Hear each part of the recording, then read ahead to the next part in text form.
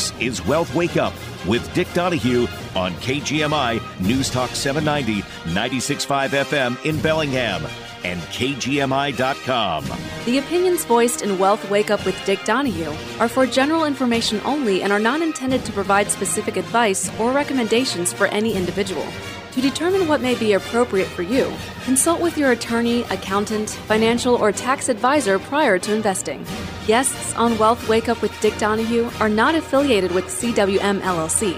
Investment advisory services offered through CWM LLC, a registered investment advisor. Welcome to Wealth Wake Up this Sunday morning. Dick Donahue with you here on KGMI. And for our steady listeners, sorry, but last week we were preempted because the possibility of the Mariners playing a Sunday baseball game back in Toronto, they moved the Seahawks, and so we're back this week. Glad to be here. Anyway, no recession yet. We're not recession deniers. We just don't think one has started yet. The distortions of economic activity from lockdowns, massive deficit spending, and money printing are immense. It's hard to imagine the U.S. can unwind these policies and not have a recession. Monetary policy, for example, is going to have to get tight and stay tight to bring down inflation and keep it there, so we don't get into another stop-and-go cycle of inflation problems like we had back in the 70s and early 80s. A monetary policy that gets tight enough and stays tight enough for long enough to achieve that goal is very likely to cause a recession. We're just not there yet. Initial jobless claims totaled 228,000 in last week, an extremely low number by historical standards, while continuing claims continue to just 1.368 million. Industrial production is up 4% annual rate in the first 8 months of this year, and gross domestic income, or GDI, was positive in the first 6 months of 22. These are not recessionary numbers. Meanwhile, we're projecting a 3% annualized growth rate for real GDP in the third quarter. Hurricane Ian should have a temporary negative effect, but it hit so late in the third quarter that its impact on GDP data should be minor.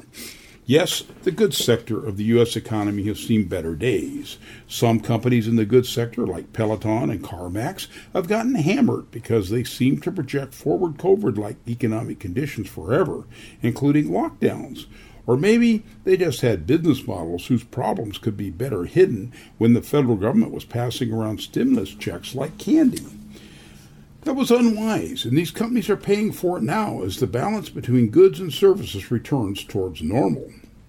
It should be no wonder that the U.S. is not yet in recession. Until 2 weeks ago, the Federal Reserve hadn't raised short-term rates above 2.5% level that it thinks is the long-term run average. Even at current levels, short-term rates are still below inflation. Yes, growth in the M2 measure of the money supply slowed sharply starting in February. But as Milton Friedman taught us, unlike those at the Fed who are still ignoring his lessons, the link between growth in the money supply and inflation is long and variable. In addition, there are reasons to question whether the slowdown in M2 money growth means tight money. The Treasury now holds a very large balance in its checking account at the Fed, the Treasury General Account. So far, in 2022, the Fed has collected roughly $480 billion in taxes or bond sales that is deposited at the Fed and did not spend. This subtracts from the M2, at least temporarily. Why the Treasury needs such a large amount of cash sitting around is a mystery, especially when it has a massive structural annual budget deficit. As a result, we believe this can't continue, so it remains to be seen whether the slowdown in growth of M2 will persist. In the meantime, rate hikes, which have already impacted the housing market, will likely cause a recession by the second half of next year, with some probability of it starting early next year and some probability that it starts as late as 2024. There is more economic pain to come in certain areas, like the labor market, and the pain is almost completely in front of us, not behind us. So let's look at our global wrap-up for the week. We saw that U.S. core inflation posted a 40-year high, but global equities rose, reversing sharp losses posted after the hotter-than-expected United States inflation data on Thursday, only to settle back on Friday. The yield on U.S. 10-year Treasury note rose to 4.02% from 3.89% last Friday. The price of a barrel of West Texas Intermediate crude slipped to $86.25 from $90.15. And volatility is measured by the CBOE Volatility Index, or VIX, edged up to 32.5 from a week ago at 31.5. And global macro news, U.S. core inflation rises to a 40-year high. Hopes that the U.S. consumer prices had peaked were dealt a blow on Thursday as the headline consumer price index slipped to 8.2% year-over-year in September from 8.3% in August. But the core reading, which excludes food and energy, rose 6.6% from 6.3%, the highest since August of 1982. Rising prices for services, particularly those of shelter and health care, which tend to be sticky, help fuel the advance. And with inflation continuing to run hot, investors fully priced in a 0.75% increase in the Fed funds rate at the November meeting of the Federal Open Market Committee of the U.S. Federal Reserve. They also priced in a 60% chance of another 0.75% hike in December meeting. Markets had earlier anticipated only a half-point December hike. The minutes of the September FOMC minutes showed that the committee believed that the cost of doing too little to rein in inflation outweighed the risk of doing too much. And Russia signals that it may be open to negotiations on Ukraine. After mounting losses on the battlefields of Ukraine, Russian officials signaled that they were open to negotiations with the West. On Thursday, the Kremlin said the goals of its special military operation in Ukraine were unchanged, but can be achieved through negotiations. Russian Foreign Minister Lavrov said Thursday that his country is willing to consider serious proposals. In recent days, in the week of attack on the bridge connecting Russia and Crimea, Russia has launched missiles and drone attacks on civilian and infrastructure targets throughout the Ukraine. And on Friday, Russian President Vladimir Putin said that a clash with NATO forces would be catastrophic, and there's no need for a call-up of additional reservists in the near term, adding that no further mass strikes on Ukraine are planned for now. And the United Kingdom market turmoil prompts a policy U-turn. Extreme volatility returned to the market for the long-dated gilt-edged securities this week as the Bank of England made clear that it would wind up its temporary bond market support program on Friday as scheduled. Soaring interest rates pressured the government of Prime Minister Liz Truss into abandoning additional pillars of her tax-cutting and deregulation agenda amid a revolt within her Conservative Party. Last week, Truss jettisoned the unpopular cut in the United Kingdom's top tax rate to 40% from 45%, and on Friday she reversed a plan to cancel Boris Johnson's corporate tax hike slated for April, which will raise the rate from 19% to 25%. Early on Friday afternoon, as part of the policy reversal, the embattled Truss asked for the resignation of Chancellor of the Executive, basically the Treasury Secretary, Khizai Khartoum, and replaced him with former Foreign Minister Jeremy Hunt. Truss addressed the media on Friday afternoon in London, saying spending will grow less than previously planned, but that Hunt will drive our mission to go for growth. The yield on the 30-year gilt eased to 4.55% on Friday morning after reaching a high of 5.08% on Wednesday, though yields rose after Truss unveiled her updated plan. And a few quick hits. Germany has indicated that it may back the idea of the joint issuance of the European Union debt to cushion the impact of the energy crisis. The proceeds of the bond sales by the highly rated EU would then be distributed to lower-rated countries as loans instead of grants. In 2020, a similar scheme saw bond proceeds divvied out as both grants and low-interest loans. And U.S. retail sales data were mixed on Friday, with the headline figure unchanged in September from August, but core retail sales, strip out the sales of such things as autos, gasoline, and building materials, rose a solid 0.4%. The pace of nominal sales growth is less than the rate of inflation, so it will be welcomed by the Fed. And China's Communist Party Congress begins on Sunday, with the party expected to grant President Xi Jinping a third term. The administration of the U.S. President Joe Biden late last week issued a sweeping set of controls cutting off the export to China of semiconductors made with U.S. equipment, and former Fed Chair Ben Bernanke and 2 other U.S. economists were awarded Nobel Prize in Economics for their research on banking crises. Dick Donahue with you with Wealth Wake Up here in KGMI. We'll be right back. My name is Monica Mahal, and I'm a pediatrician here in Whatcom County. I'm one of over 100 local nurses and doctors voting yes for Whatcom Kids. A child's brain develops most dramatically during the first 5 years. The Children's Fund on our ballots expands childcare options and supports kids and families of all backgrounds, including our most vulnerable. So join me and vote yes for Prop 5, the Children's Fund. Paid for by Yes for Whatcom Kids, Top 5 donors, Chuckanutt Health Foundation, Children's Funding Accelerator, Lydia Place, Patty Emhoff, and IMCO Construction. You go to great lengths to keep your carpet clean. Kids, get out of the living room! You spend your days scolding loved ones. Honey, take your shoes off. You're trying to create an invisible shield to keep all the dirt and stains out. Welcome to our home. And just please stay on the plastic, okay? From summer's barbecue stains to your kids' dirty cleats, call Swans today or visit them online at swanscarpetcleaning.com. His commitment to Northwest Washington dates back 5 generations. Our Congressman, Rick Larson.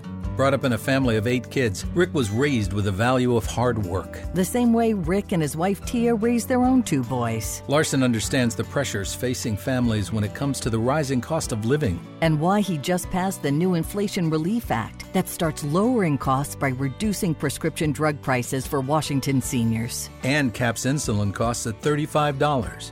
Rick sees the big picture. That's why he just helped pass bipartisan legislation bringing semiconductor manufacturing back to America. Larson's bill eases supply chain issues and means more good-paying jobs, all while lowering prices on cars and electronics. Common sense, practical solutions for working families and local business. That's always been Rick's approach to making a difference for growing our local economy. Rick Larson, Congress. I'm Rick Larson, and I approve this message. Paid for by citizens to elect Rick Larson. The opinions expressed on this program are not necessarily those of KGMI or the Cascade Radio Group. If tomorrow all the things were gone, I'd work for all my life, and I had to start again with just my children and my wife. Welcome back to Wealth Wake Up this Sunday morning. Dick Donahue with you here on KGMI. We're asset advisors. We are located out on the Pacific Highway in the Pacific Commerce Center next to Wilson's Furniture. That location is 5060 Pacific Highway, Suite 101, Ferndale, 98248. Our phone number 360-733-1200. And check out our website at wealthwakeup.com. Again, give us a call, 360-733-1200. And also I'll mention on yesterday's show, but Thursday night we had a political forum that was sponsored by Common Threads Northwest, which I'm involved with. We had all 6 candidates in the 42nd Legislative District that participated. We also had Senator Rick Larson and Dan Matthews, his competitor, or his opponent, for the 2nd U.S. Congressional District there. It is here available on KGMI. If you go to KGMI.com, you'll find the podcast. So invite you, if you didn't listen to the forum on Thursday night, go back and take a listen to it, because this next week you're going to get your ballots. And it's important that you get your ballots, be informed, and get your vote in. Okay, back to this week's economic news.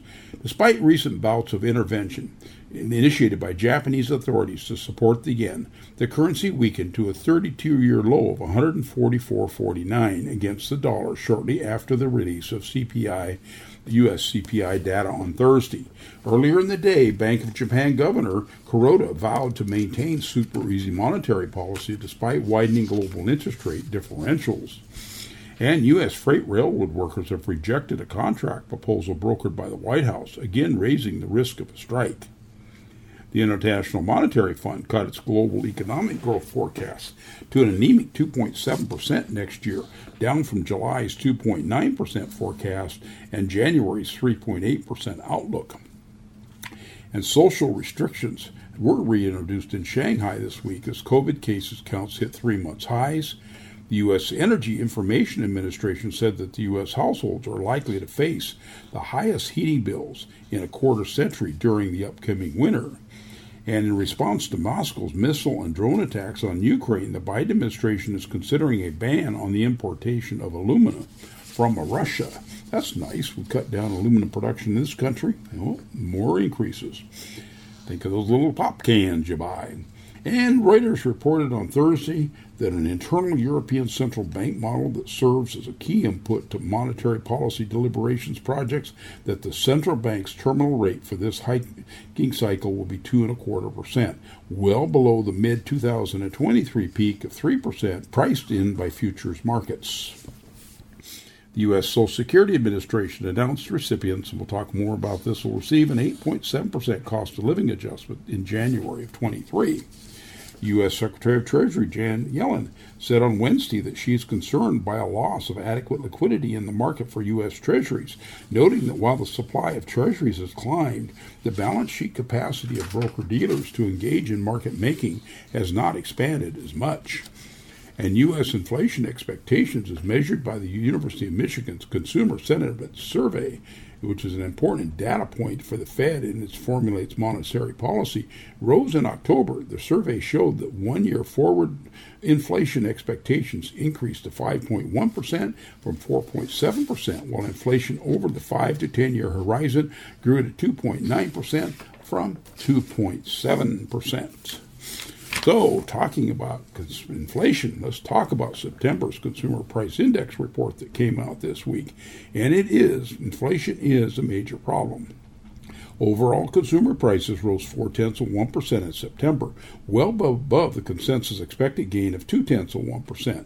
Once again, it was held down by the volatile energy sector, which declined 2.1% in September due to a 4.9% drop in gasoline prices. Excluding energy, consumer prices rose 0.6% in September.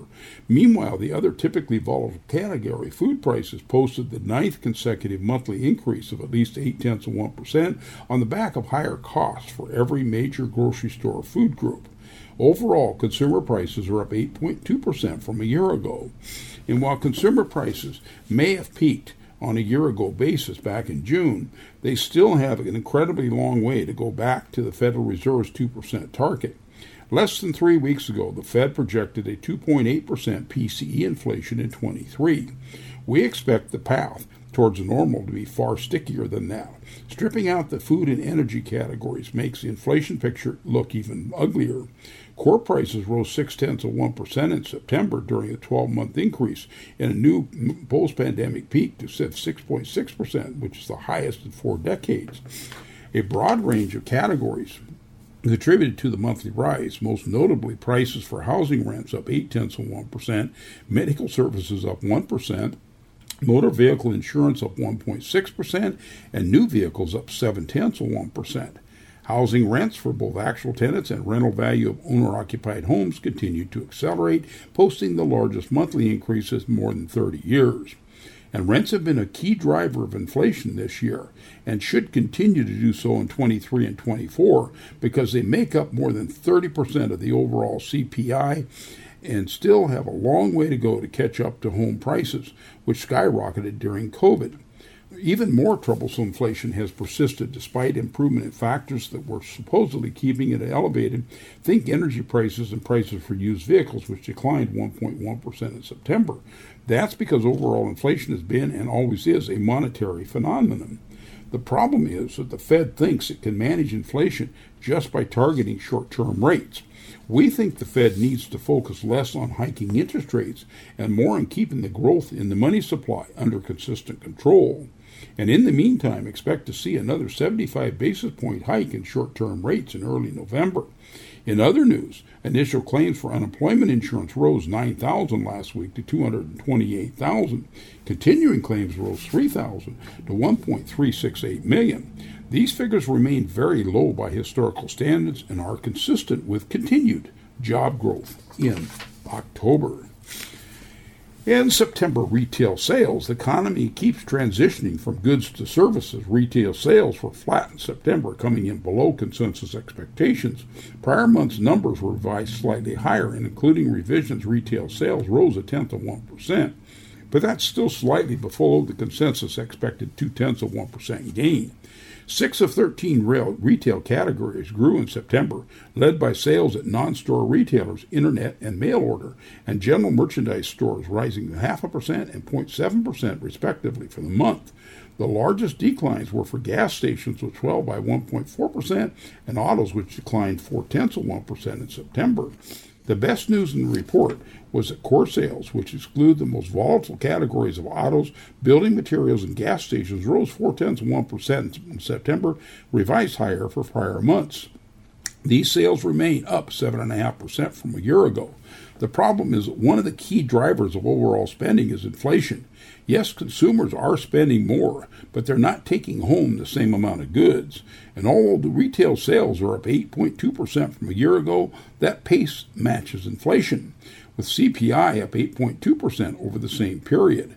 And due to very loose monetary policy and the massive increase in government transfer payments in response to COVID, retail sales are still running higher than they would if COVID never happened. However, loose monetary policy, which helped finance that big increase in government spending, is translating into higher inflation, which is why real inflation-adjusted retail sales are flat versus a year ago. This doesn't mean that overall consumer spending is down. Real inflation-adjusted spending on services is still rising. But it does mean overall real consumer spending growth is soft. What to expect in the months ahead?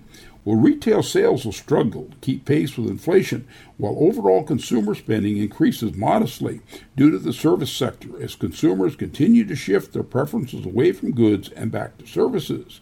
And in other news, import prices fell 1.2% in September, while export prices dropped 0.8%. Still, in the past year, import prices are up 6%, while export prices are up 9.5%. Dick Donahue with you, the Wealth Wake Up here on KGMI. We'll be back in a moment. We don't have the usual traffic jams that they have in the big city, but sometimes things happen to snarl everything up. Depend on KGMI to keep you cruising to your destination with KGMI traffic alerts. We'll tell you where the trouble spots are, and if you see problems on the road, give us a call at 360-676-5464 so we can spread the word. KGMI News Talk 790, 96.5 FM, and KGMI.com.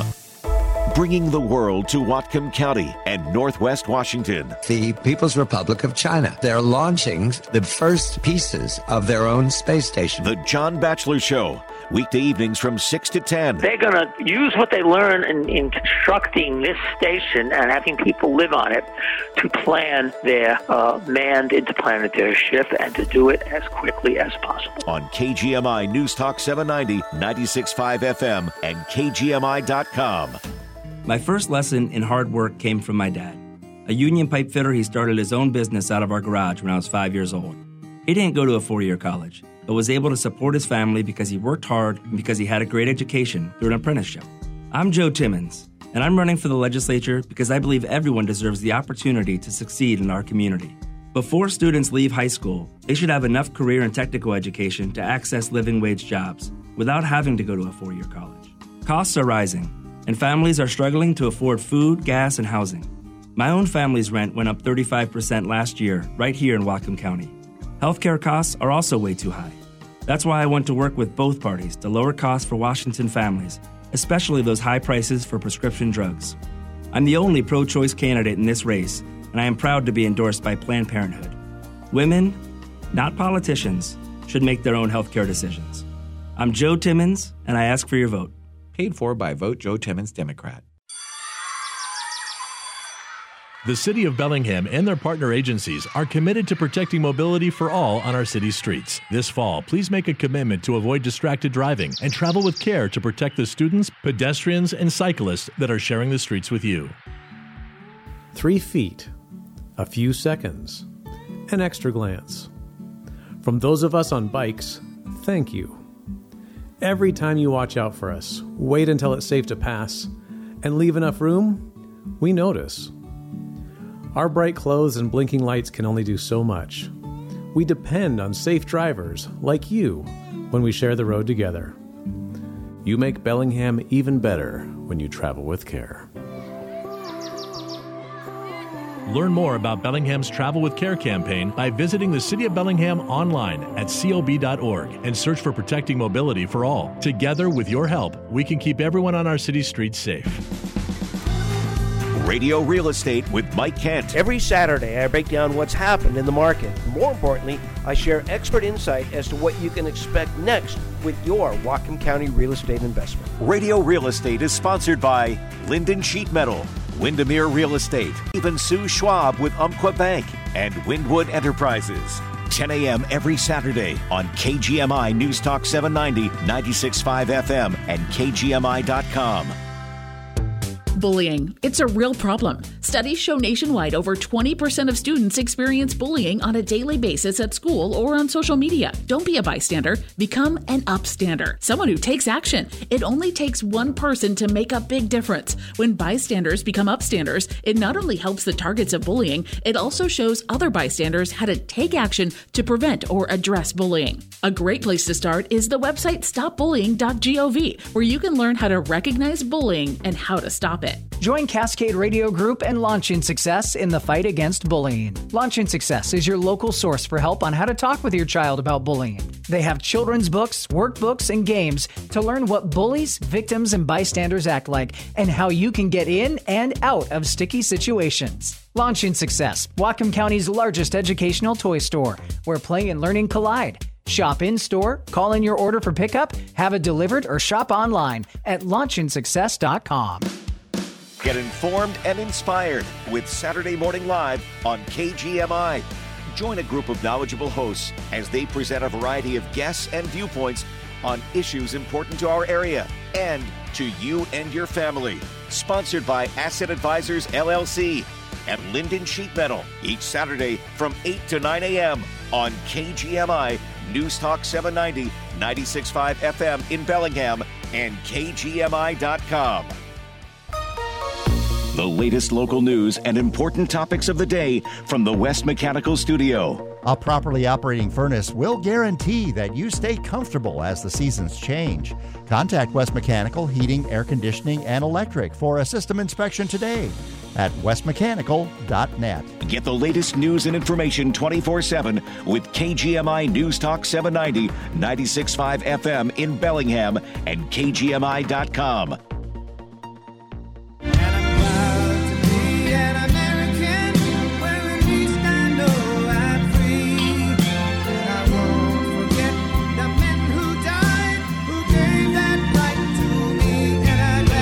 Welcome back to Wake Up. Dick Donahue with you this Sunday morning. Sorry about that.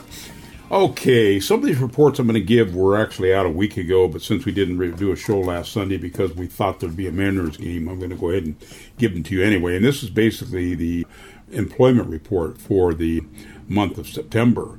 And it was a solid report on the labor market, and no sign that a recession has already started or is about to start in the next few months. Non-farm payrolls rose 263,000 for the month, narrowly beating consensus expectations. Meanwhile, civilian employment, an alternative measure of jobs that includes small business startups, rose 204,000, confirming the good news from the payroll survey. Their weakest part of the report was the labor force shrank by 57,000, although that follows a steep increase in August. The increase in civilian employment combined with the slippage in labor force resulted in a drop in the unemployment rate to 3.5%, tying the lowest level since COVID reopening started, the lowest level in the economic expansion of 2009 to 20, and the lowest opening since 1969.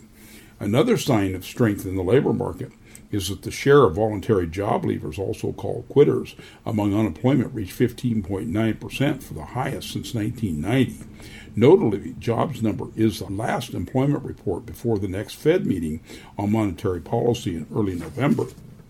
Barring some unexpectedly good news on inflation, this report likely locks the Fed into raising rates by 75 basis points or 0.75 percentage point at the November meeting.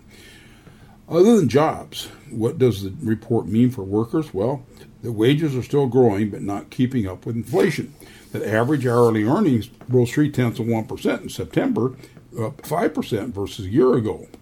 However, we estimate the Consumer Price Index is up 8.1% from a year ago. Of course, the CPI data I just gave you is up 8.2%. And we also like to follow wages paid, which is based on average hourly pay and total hours worked. Total wages increased by 0.5% in September. They're up 8.6% from a year ago. That means total wages are beating inflation, but only because, as a whole, workers are working more hours. In other recent news in the labor market, initial unemployment claims rose this last week to a still low 228,000. Continuing claims increased to 1.368 million, also still very low. Expect continued growth in the fourth quarter of the year, but not as fast as earlier this year. And September's Producer Price Index report came out, and if the Fed is looking for sign that inflation pressures are easing, the report on producer prices isn't it.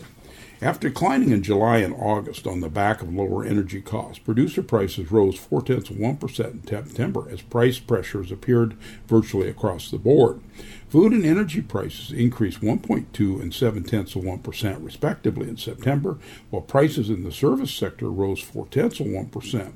It's also important to recognize that even as overall producer prices temporarily declined in July and August, that core prices, which exclude food and energy, kept rising and continued that trend in September, rising 0.3% each month.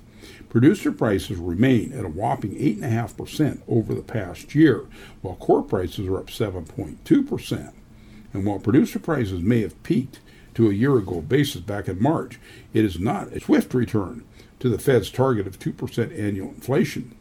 We expect path back towards normal will be far stickier than most anticipate, as the massive surge in M2 measure of money continues to wind itself into the economy.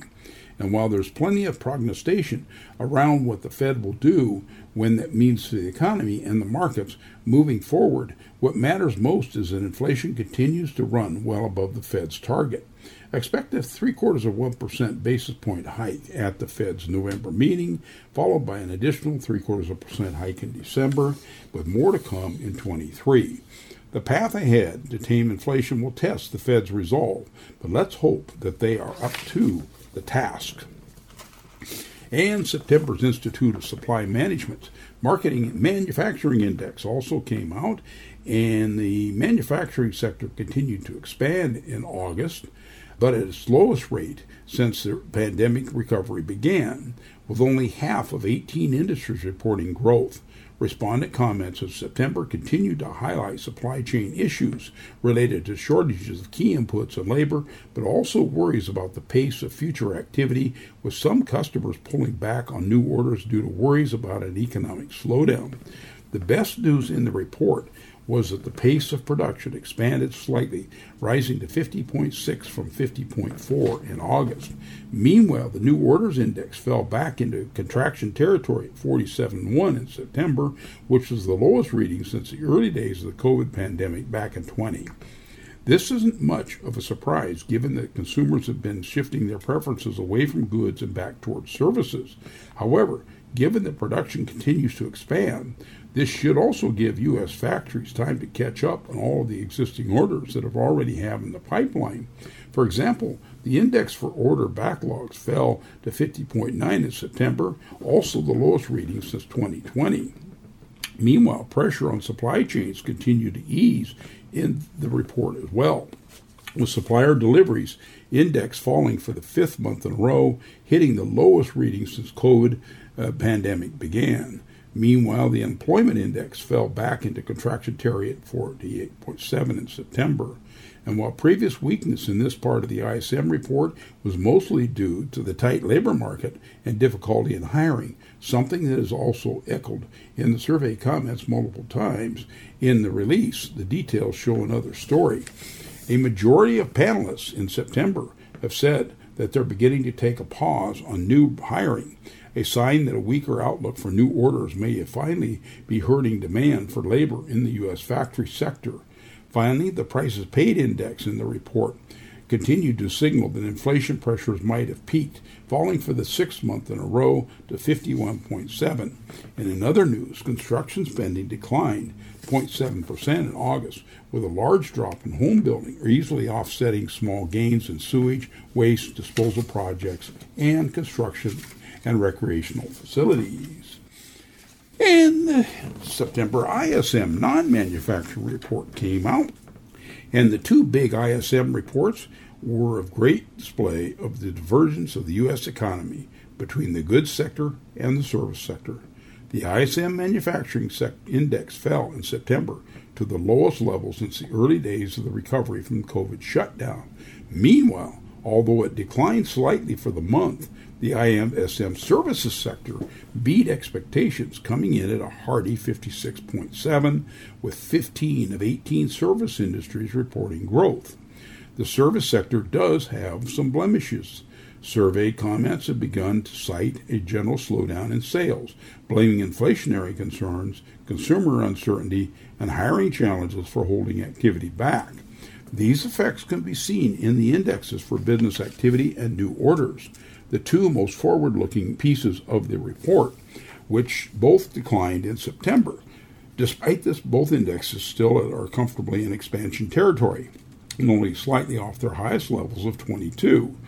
Future activity in the services sector will be a battle between rising demand as consumers shift their spending preferences away from goods toward the still reopening services side, and the inflation, supply chain disruptions, and labor shortages that have plagued companies since the pandemic began.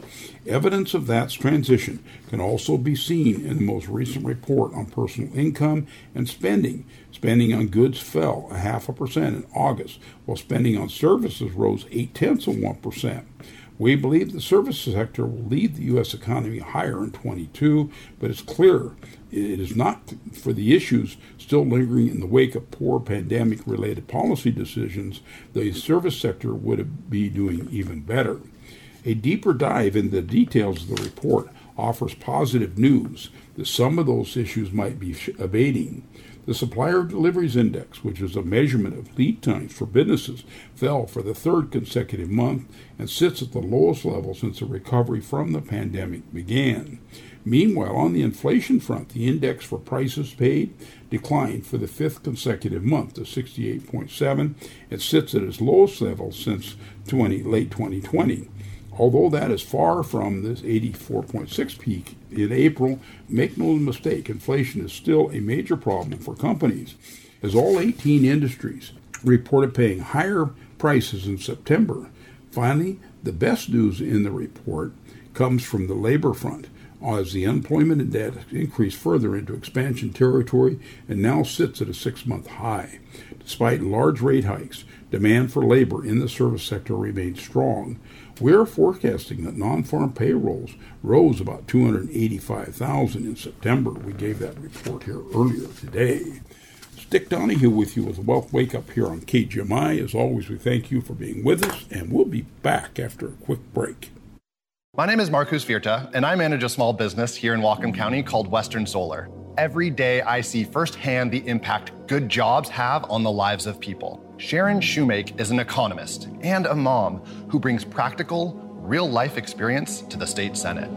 I became an economist to help people. Now I'm running for state Senate to fix our broken housing market, create jobs, lower taxes on working people, and build an economy that works for everyone. Paid for by People for Sharon, Democrat. Eat, Drink, and Be Giving, annually benefiting the children and families at Skookum Kids, is back this year and better than ever. On October 28th, we will gather around a seasonally inspired meal at the brand new ballroom at the Hotel Bellwether and be inspired together by the stories of our community's most Skookum children. No sad singer-songwriter here. No way. This is an evening of triumph, of hope, of celebration, and it just won't be the same without you.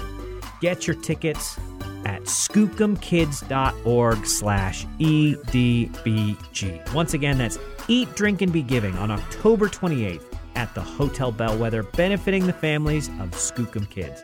Get tickets at skookumkids.org/EDBG. KGMI.com/EDBG. We'll see you there.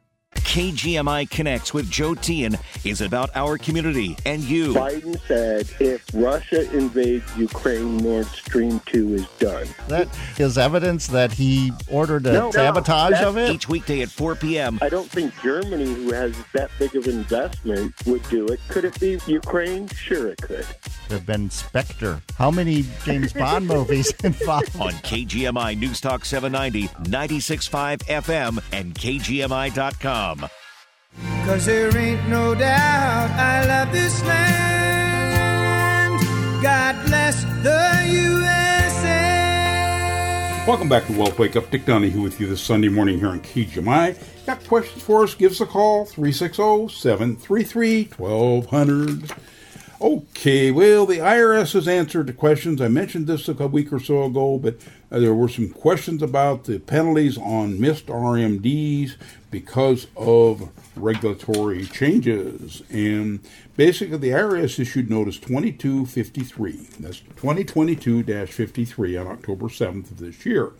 It provided RMD relief by waiving the excise tax, which is 50% of the RMD penalty for any missed RMDs in 21 and 22 on inherited account required minimum distributions. Very important to repeat that, on inherited accounts for beneficiaries subject to the Secure Act 10-year payout rule. The notice says that the IRS will not impose that 50% penalty for missed 21 or 22 RMDs within the 10-year if the account owner died in 20 or 21 on or after the required beginning date with a designated beneficiary who is not an eligible designated beneficiary. I'll talk about who is not an eligible designated beneficiary in a minute. The waiver is also applicable to certain successor beneficiaries who are subject to the 10-year rule. And although the notice is not clear, it appears that since the penalty is waived, the 21 and 22 RMDs within the 10-year period do not have to be taken. The notice does not affect lifetime RMDs for RA owners who are unaffected by these rules. RA owners subject to the lifetime RMDs must still take them and still be subject to the 50% penalty for any RMDs that they miss. This RMD relief also does not apply to IRAs inherited by eligible designated beneficiaries or RMDs by beneficiaries who inherited them before 2020. Important distinction there. Eligible designated beneficiaries still get to use the stretch IRA, so this relief does not apply to them. Those RMDs must still be taken in 21 for years after that. So let's talk about what are eligible designated beneficiaries. They are surviving spouses. They are minor children for the account owner under age 21, but not grandchildren. They are disabled individuals under strict IRS rules. They are chronically ill individuals. They are individuals older than or not more than 10 years younger than the IRA owner. As a background, the Secure Act became effective to beneficiaries in IRAs and company plans in 2020 or later. The Secure Act eliminated the so-called stretch IRA, where designated beneficiaries could extend the RMDs over their lifetimes, creating long deferrals based on their age. The Secure Act eliminated the stretch IRA for most beneficiaries except for eligible designated beneficiaries and beneficiaries who inherited them before 2020, replaced it with this 10-year rule that requires the entire inherited IRA or plan balance to be withdrawn by the end of the 10th year after death. At that point, most commentators believe there would be no RMDs required during this 10-year period, but there was some RMD confusion by these proposed regulations. Back in February of this year, IRS issued proposed regulations stating there would be no annual RMDs for beneficiaries who inherited from someone who died before their RMDs had begun, generally after the age of 72 was the required beginning date. This caught everyone by surprise because under these rules, if a beneficiary, say an adult child, inherited their father's IRA in 2020, he died at 80 after he had begun taking RMDs, then he or she would be subject to the 10-year rule. But they would also have to take RMDs based on their age starting the year after death and continuing for years 1 through 9 of the 10-year term. On this 22 IRS proposed regulations, she would have to taken her first RMD last year in 2021. But if she didn't take it because of the old rules didn't require it, then no one thought it was necessary until the IRS said that was the case in 22. So what should she do? Well, there's a potential 50% penalty for not taking that RMD. Well, that's what this ruling is said. The IRS says, don't worry. There will be no 50% penalty for 21 or 22. Essentially, these RMDs don't even have to be taken. Notice 2002-53, the IRS says it received several comments indicating that it would be unfair to apply the annual RMD requirement when an account holder died in 2020, since the non-eligible beneficiary would not have known that an RMD was required in 21. Additionally, the IRS notice stated if a beneficiary paid the excise tax, which is a 50% penalty, for a missed RMD in 21, that the beneficiary can request a refund from the IRS. This is probably unlikely to happen, but it's also good to know. The IRS says that annual RMDs in these situations will not have to start until 23 at the earliest. Notice also gives some relief to certain successor beneficiaries. It excuses a 50% penalty for 21 and 22 RMDs for the beneficiary of an eligible designated beneficiary who died in 20 or 21 while taking annual RMDs. Missed all RMDs that are for other affected beneficiaries, essentially those do not have to be taken at all.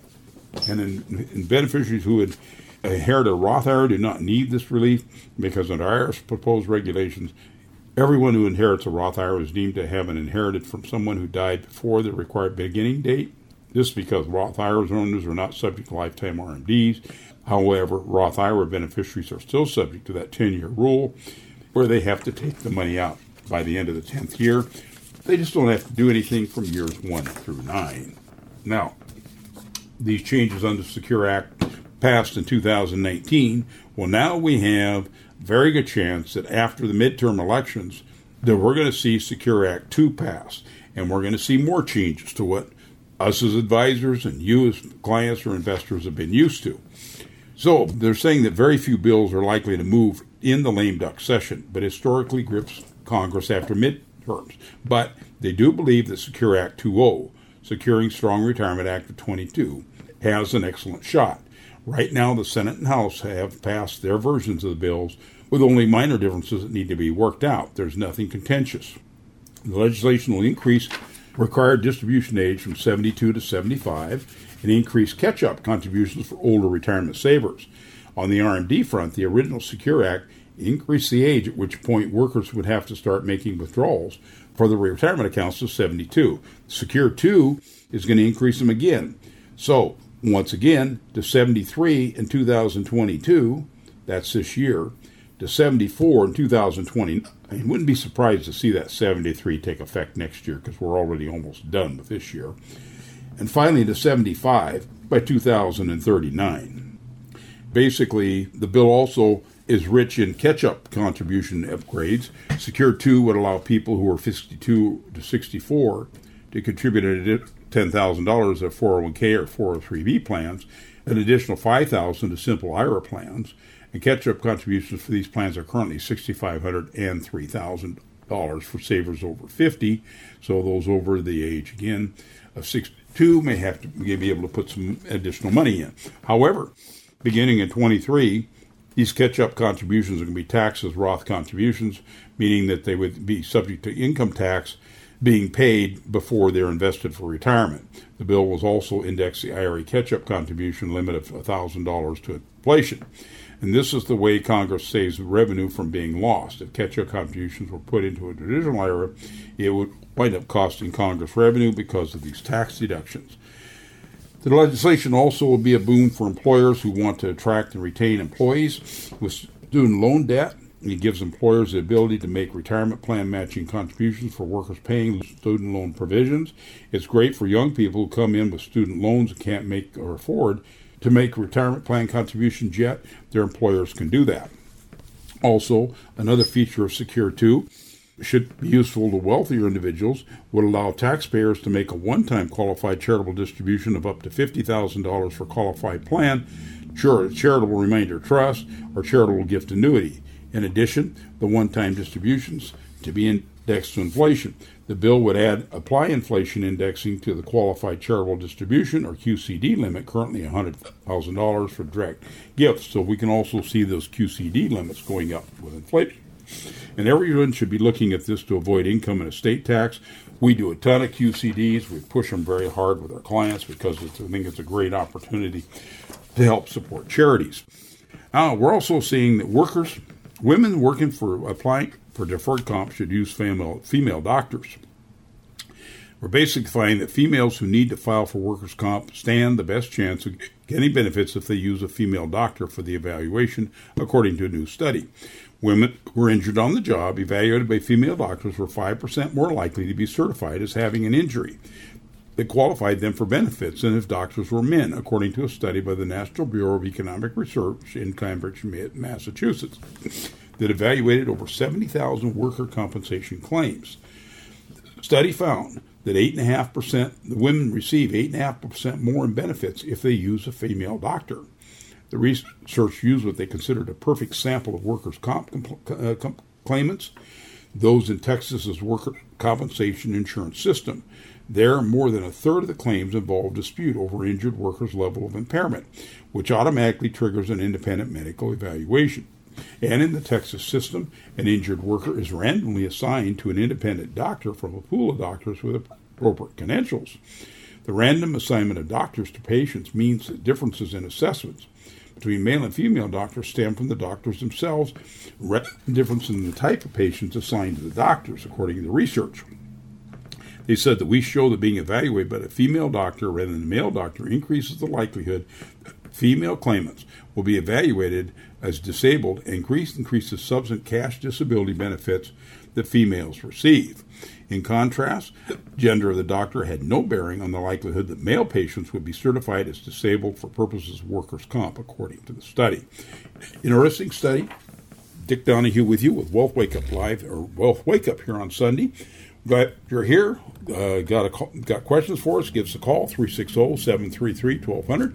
Don't forget our live show on Saturdays at 11. Once again, have a great week. Thanks for listening.